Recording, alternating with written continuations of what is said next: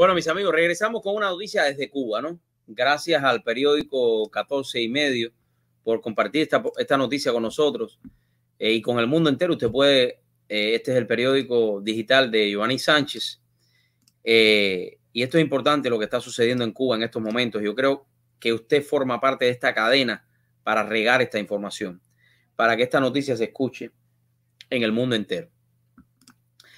Varias detenciones a activistas y opositores durante la jornada de este jueves.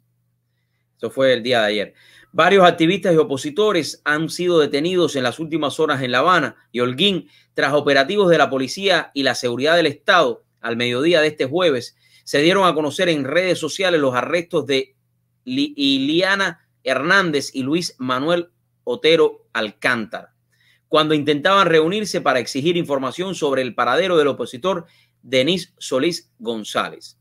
Solís fue arrestado el pasado lunes por la policía y desde entonces se encuentra desaparecido.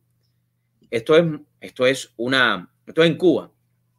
Esto es una muestra más de lo que son capaces de hacer los comunistas asesinos, de oprimir al pueblo. Esto es lo que hacen los comunistas. Y ahí usted lo puede ver. Cuando tú no puedes expresarte con libertad de expresión. Iliana Hernández dijo en una transmisión en vivo por Cibercuba que la llevaron para la unidad de policía de Cojimar y estuvo custodiada varias horas por 2 policías. Vamos a seguir.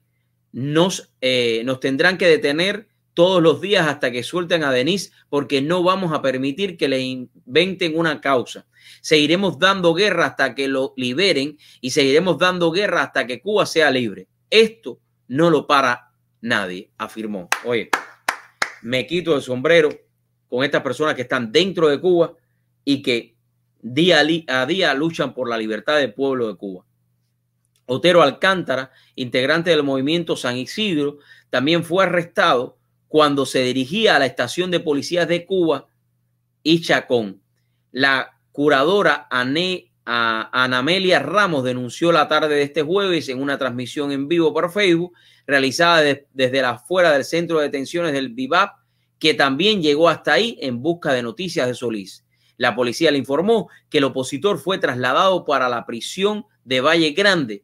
Ramos señaló que este traslado era algo muy grave, porque hasta ahora no se conoce de una causa contra Denis Solís, ni tampoco tiene un abogado para su defensa. Esto es lo que se está viendo en Cuba en estos momentos, mis amigos. La represión, el cinismo, donde acaban con el ser humano. Y todavía hay jóvenes, hay personas que tienen programas aquí en los Estados Unidos y no quieren denunciar lo que estos comunistas asesinos hacen. Pero bueno, ya les está llegando su día a los comunistas.